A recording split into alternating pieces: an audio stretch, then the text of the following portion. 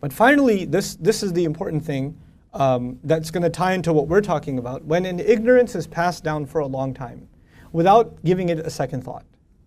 See, ignorance, it leads to evil. Like when you do something without proper knowledge, then you're going to end up doing something unjust, unfair, either to Allah or to people in some way or another. So when traditions are passed down in society, over time, some injustice develops.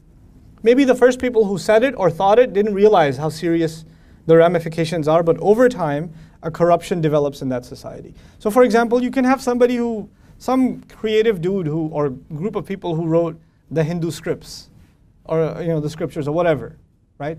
And in it, one of the things that comes out of that culture and those writings is a class society.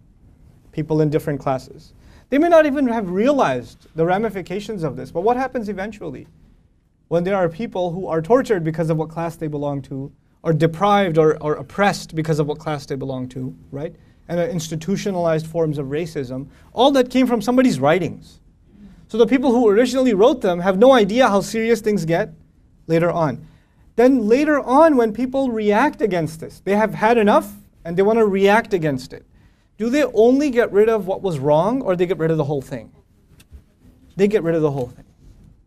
When you don't fix one little wrong that's part of your tradition, and you let it stay, then it boils into, that small wrong becomes a very big wrong. It leaves the world of ideas and actually starts causing real problems in the real world. It's not just a philosophy.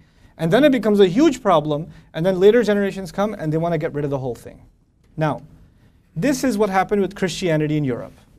The creed in my intro series, when I told you about the problem with that creed and what it led to, eventually what did Europe do? They just got rid of the whole thing. We don't want anything to do with this thing. It's a mess. It's a complete mess. But guess what? This is true of the Ummah. This problem is true of the Ummah. We have today in Islam, or what we perceive as Islam, certain practices that actually have nothing to do with Islam. And we consider them like staple parts of Islam without ever questioning them.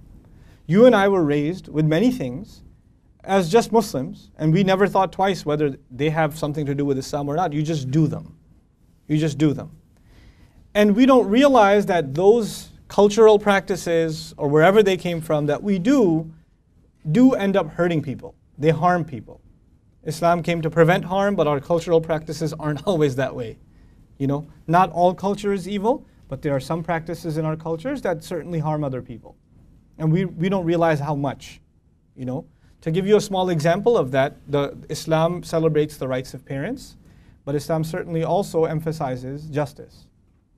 If you allow the rights of your parents to justify injustice against the wife or against the children, and here's this man who's got children, and he's not concerned with their education or their well-being, but he sends money to his father all the time, or his mother, takes care of them well beyond their needs, but the kids are completely deprived, in the name of وَبِالْوَالِدَيْنِ إِحْسَانًا, and he thinks this is Islam. It's actually not Islam at all. It's just in his head, this is what Islam looks like. You understand? What might happen to those kids? They'll grow up hating Islam. They'll blame Islam for that. They'll blame Islam for what happened. Or you have a kid who went to a Hifz madrasa, memorizing the Quran, and the teacher beat him to a pulp when he made mistakes. It happens. And this kid, Hafiz of Quran, is not a Muslim. And as a matter of fact, when he goes into a masjid, I know a kid like this in Dallas, goes into a masjid and actually starts having convulsions because it brings back memories of him getting beat. He can't even stand inside a masjid for too long. He gets traumatized by it. So now he wants nothing to do with Islam itself, but because of what? Some stupid tradition that was passed down in the name of Islam, and these parents thought they were doing something for Islam. This teacher, in some deluded sense, thinking you're doing something for Islam. And they're beating the kid, and then they're telling him, don't tell your parents, because if you tell your parents, it's disrespect to your teachers, and whoever disrespects their teacher burns in hell. That's not Islam. But you know what's going to happen as a result? You're going to have people that want nothing to do with Islam. They want nothing to do with the Quran. They want nowhere near this deen. So when you have practices that you introduce, beliefs that you introduce, norms that you introduce that have nothing to do with knowledge, even in the name of Islam, You are thinking you're doing something for Islam, but down the road you're actually pushing people away.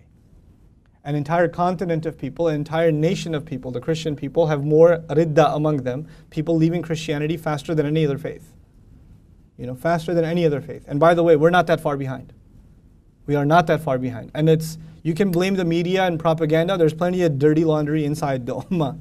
Plenty of reasons for people to be traumatized by Islam itself. Plenty of reasons. When people go to Hajj, if somebody's, for example, concerned with humanity, a humanitarian, and they became Muslim, and they will go to Hajj, what are they going to see? They're going to see, child slavery. They're going to see people begging on the street. They're going to see a class society, classism, the tents, depending on what class you came from. Right? Hajj is supposed to be all human beings are equal. That's the point of Hajj. You're wearing ihram. So you're not in a class. But we can't wear the air conditioner, so we set up the tents with the different kinds of catering and escalators to the jamarat and all this stuff for certain classes. Some people can do tawaf in a helicopter or something, I don't know. The whole point of it was humanity is equal, and we made that into a class society thing. You have some of the most luxurious hotels overlooking the haram, and in between the haram and those luxurious hotels are homeless people that have been sitting there for 2 months, that don't have anything to eat. And inside those hotels, there are catering food that one person couldn't finish in a month, and he's got on his plate. And when a person sees that, people go there and say, mashallah, the construction is really nice. The marble's really great. Yeah, well, go out in the streets of Makkah, see what happens. See what you see. Is this person going to be drawn closer to Islam or further away?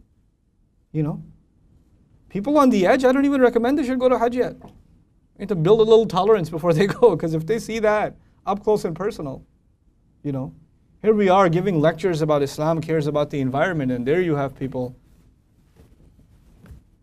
in Muzdalifah, chucking bottles all over the place. It's crazy.